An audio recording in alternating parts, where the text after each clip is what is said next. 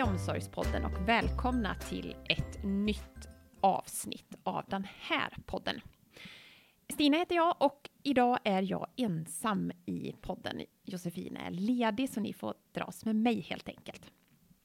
Så av den anledningen så blir det inget så här försnack som vi brukar ha, utan vi hoppar direkt in till att välkomna gästen som vi har med oss idag. Så varmt välkommen Eva Fröberg som precis tagit emot priset utsedd av Karriärföretagen som årets förebild inom HR. Varmt välkommen Eva. Tack Stina, jätteroligt att vara här. Och där tog vi en liten trumvirvel på den, eller vad säger vi att det är? Ja, en trumvirvel. Välkommen som sagt. Tack. Hur är läget? Det är så bra. Det är så roligt att få vara här. Ja. Kul. Ja. Okej, vi ska ju prata om det här priset lite senare i podden tänker jag. För det är ju så fantastiskt roligt. Men vi kan väl börja lite med, vem är Eva Fröberg? Det är ju inte ofta man får den frågan. Jag tycker väldigt mycket om att tillbringa tid med andra människor. Tycker det är väldigt roligt att träna. Jag älskar att gå på gym. När det snart blir vinter så ser jag fram emot att få åka skidor.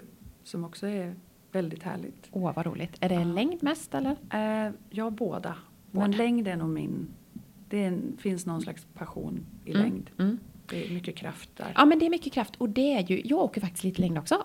Det är ju bra träning. Otroligt bra. Jag skulle säga det är ultimat träning. Ja, hela kroppen kommer igång liksom. Och själen när man är i rätt miljö då. En riktigt fin kall vinterdag och skidna på. Ja, det är härligt. Jag har ju bott länge i Norrland så att jag kan sakna de bilderna. Ja, absolut. Du, innan det här avsnittet, när jag förberedde lite så var det ju faktiskt så här att jag lyssnade på vårt förra avsnitt. Och det är ju ganska galet tycker jag, men det är över 3 år sedan som du faktiskt gästade podden. Visst är det länge sedan? Jag förstår inte hur 3 år kan gå så fort. Hur kan 3 år gå så fort? Och det känns ju faktiskt inte som igår riktigt, det gör det ju inte. Men 3 år kändes väldigt lång tid. Väldigt lång tid. Och mycket har hänt. Och mycket har hänt. Precis. Då pratade vi lite om vad HR är och vi pratade om våra kärnvärden och vi pratade också om det här med det fina i möten och det fina i människor. Och det är ju någonting som ligger dig väldigt varmt om hjärtat. Ja. Varför gör det? Alltså det är ju någonting med människor som hela tiden förändras på ett sätt. Och så finns det så många olika människor. Och det finns så många olika perspektiv.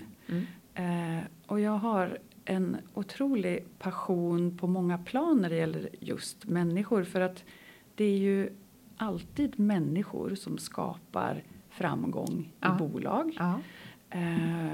Och det är också alltid människor som sitter och de har massa härliga idéer. Och det är alltid väldigt roligt att lyssna på vad de säger och vad de inte säger. Så jag vet inte, det har alltid fascinerat mig det här med beteenden, hur hjärnan funkar. Ja. Varför är vi som vi är? Liksom? Varför är vi som vi är? Och alla möten är olika. Och det när du säger det så jag kanske själv inte reflekterar så mycket över det. Men när du säger det här på det sättet, alltså möten med människor, så är det ju något väldigt fint. Det är ju det. Ja. Det ger otroligt mycket. Och det ger då mig väldigt mycket energi. Oftast. Och kraften i det som alla människor och vi tillsammans kan åstadkomma, det är ju fantastiskt. Ja, fascinerande många gånger. Många människor är ju otroligt fascinerande när man träffar dem. Ja, och just möten är nog någonting som jag gärna kommer ihåg. Alltså man går tillbaka till just och som kan ge just det. inte bara energi utan också insikter och tankar. Förra gången så pratade vi också om något som ligger oss båda två väldigt varmt om hjärtat. Och det är ju våra kärnvärden, UPAL. Jag tänker lite för våra nya lyssnare. Kan inte du beskriva lite vad det står för och vad det är? Ja, alltså det är ju vårat UPAL som blev den akronymen en gång i tiden. Så var ju det alla på Pulsens olika bolag som berättade vad var vi för någonting. Och sen så la vi till det här U-et då i utmana. Och sen var det faktiskt också en anställd som kom på själva akronymen. Just det, så var det. Och det är det som jag brinner för, att det är någonting som kom från alla medarbetare som var här då. Och sen så utvecklades det med en massa workshops och vad betyder det, beteenden och hur olika är det för olika bolag och sådär. Men det blev verkligen levande och handlar ju om att just det här att utmana sig själv, att våga tänka nytt. Kan vi jobba på ett annat sätt? Finns det smartare sätt att göra saker på? Till det här och även utmana kunder ska jag säga, och utmana varandra och sådär. Och det här personliga som finns, just det här fina när man möter någon, att man säger hej, att man ser varann. Ansvarstagande inte minst, att man tar ansvar kanske för hela flödet. Man tänker på kunden och man tänker på att göra det långsiktigt, ta ansvar för hela flödet. Så att man inte gör quick fix i sina... Precis. Beroende på vad man jobbar med så kan man alltid tänka så. Ja. Och för oss är det ju verkligen... jag var ju med när det togs fram och är ju idag på Pulsen Omsorg. Och vi använder ju det verkligen i olika sammanhang. Och det känns som en liksom... Ja, men det är våran kompass. Och det känns fint och det känns väldigt bra. Och det känns som en plattform att luta sig mot i olika typer av frågor. Och det du säger där är så roligt, därför att det är ju det som gör, det var det som var meningen. Att det skulle kunna vara en kompass som gjorde det lättare att fatta beslut snabbare för fler människor. Man kunde lita på den kompassen. Och sen har det ju blivit någonting som vi inom Pulsen Group fattar beslut utifrån. Det är någonting som är våran kompass när vi tar olika steg framåt. Så att den har ju blivit viktig. Och, fantastiskt roligt. Och lever på det sättet. Och lever verkligen, absolut. Jag tycker att det är så mycket applåd på den faktiskt. Grymt. Ja. Sen tänkte jag att vi skulle djupdyka lite i de initiativen som pågår inom HR eller People kanske som vi säger idag på Pulsen Group. Vill du berätta lite om det? Ja, men det är en hel del som pågår. Det här vi tänkte ju att vi skulle fortsätta, just det här kulturarbetet är ju ingenting som har ett slut. Nej, utan precis. det är ju konstant någonting som vi vill ska fortsätta leva. Men i våras så drog vi igång ett EVP-arbete och det handlar ju då om Employer Value Proposition, ett väldigt tjusigt namn. Men är egentligen arbetsgivarerbjudandet som, vad är det vi erbjuder, vad är det man får som medarbetare när man kommer till Pulsen? Ja. Vad är det som gör att vi sticker ut? Vad är det som gör att man stannar kvar? Och det gjorde vi också ett gediget jobb där vi lyssnade in olika bolag där man fick berätta vad är det som gör att man just jobbar där. Och vad är Pulsen Group då för dem? Så det var både för bolag och övergripande. Vad är Pulsen Group då för dem? Och det ledde ju till ett specifikt erbjudande för varje bolag och ett övergripande för Pulsen Group. Men där är det ju inte färdigt utan där kommer vi ju fortsätta ta vara på det som var så också fantastiskt, alla förbättringar som kom in. Och de kommer vi att återkoppla till de som var med allt eftersom och prioritera vilka vi tänker sätta i verket. Men just det där att lyssna in vad man ser. Och det är också en förlängning av vårt varumärke som vi ska givetvis börja internt men som sen också kan spridas externt. Var det mycket lika mellan bolagen eller hur såg det ut? Var det spritt eller hur? Det var olika, vilket var det roliga. Men det var också lika utifrån den röda tråden var verkligen att det var så tydligt hur människor vill utvecklas och utmanas och ta ansvar. Det var en sån tydlig röd tråd. Så att det tar vi på största allvar. Vad hittar ni på mer då? Nej, men vi har jobbat med Pulsen Academy, har ju funnits lite i en lite byrålåda och kanske inte varit så känt för våra medarbetare, utan någonting som kanske jag mer har pratat om. Men nu har vi haft möjlighet att jobba mycket mer liksom, tydligt med det. Så att det har ju blivit någonting som vi har som en ram, och inom det så har vi då också jobbat med ett system som ska hjälpa oss som heter Learnster. Och det innebär att vi ser till att kanske nya chefer på ett helt annat sätt får en plattform när man blir en ny chef eller ledare. Och får möjlighet att utbildas i de frågorna som är någonstans en hygienfaktor. Men också utvecklas vidare som ledare.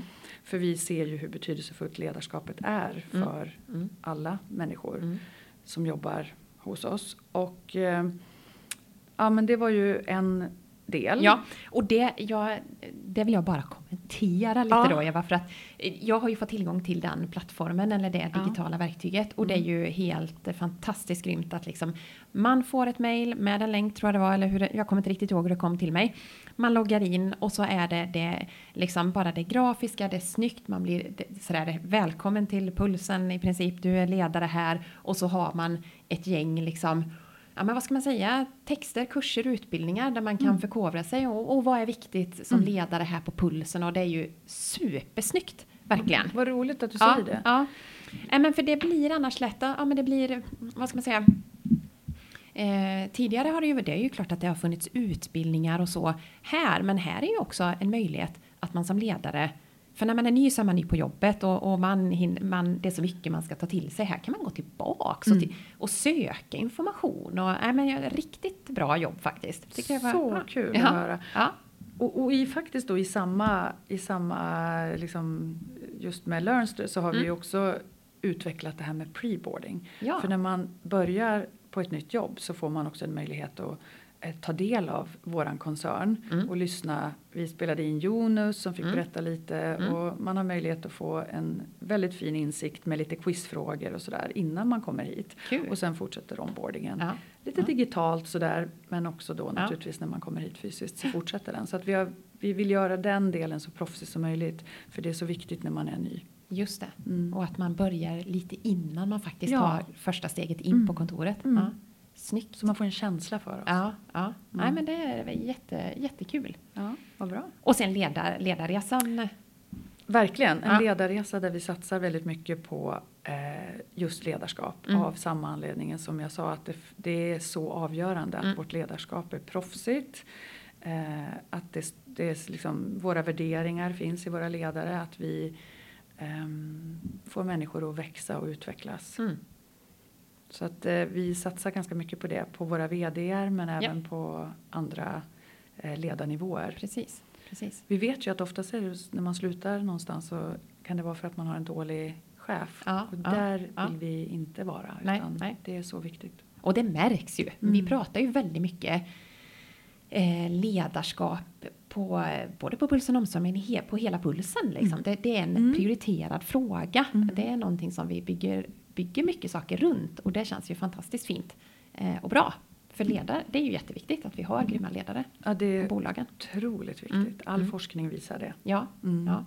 Men du, nu tänkte jag att fantastiskt kul att höra om initiativen som pågår. Och de initiativen som pågår på Pulsen Group är ju så jättebra. För det kommer ju faktiskt ner till, kommer ner till oss i bolagen. Och det är jättekul. Och vi märker vilket hårt arbete som ni gör. Nu ska vi prata lite utmärkelser. Och det är ju fantastiskt roligt. Vi ska börja lite längre bort, för vi ska avsluta med den, färskaste utmärkelsen. Men om vi börjar lite sådär 2021, då fick vi en utmärkelse som årets innovatör inom employer branding. Vill du berätta lite om den utmärkelsen och vad det betyder för oss? Det var ju fantastiskt roligt, just det här med innovatör också. Eftersom vi är ett entreprenöriellt koncern så ser vi ju just innovation som någonting viktigt för oss. Och blir det då dessutom kopplat till innovation inom employer branding så är det ju jätteroligt. Dubbelbra. Det är dubbelbra, det är trippelbra. Så men det handlade väldigt mycket om att man hade tittat på oss. Och så sett att vi hade i den här ändå stora, med så många bolag, lyckats komma framåt med de här frågorna så snabbt. Så det var en av de viktiga parametrarna, att det hade blivit så tydligt och faktiskt också hade märkts utåt. Så, och när vi fick utmärkelsen, åkte vi någonstans? Ja, precis. Vi åkte, vi var några stycken, det var någon på marknad, det var Jonas och det var jag, och vi fick träffa de andra som också fanns där och hade fått sina utmärkelser. Och det var lite mingel och intervjuer fantastiskt roligt var det att få se till någonstans att visa upp pulsen. Jag var jättestolt och vi var alla väldigt stolta. Ja, och det blir ju som ett... Det måste ju kännas som ett kvitto. Ett kvitto. Ja. Ett jättefint kvitto. Ja, att man gör rätt saker.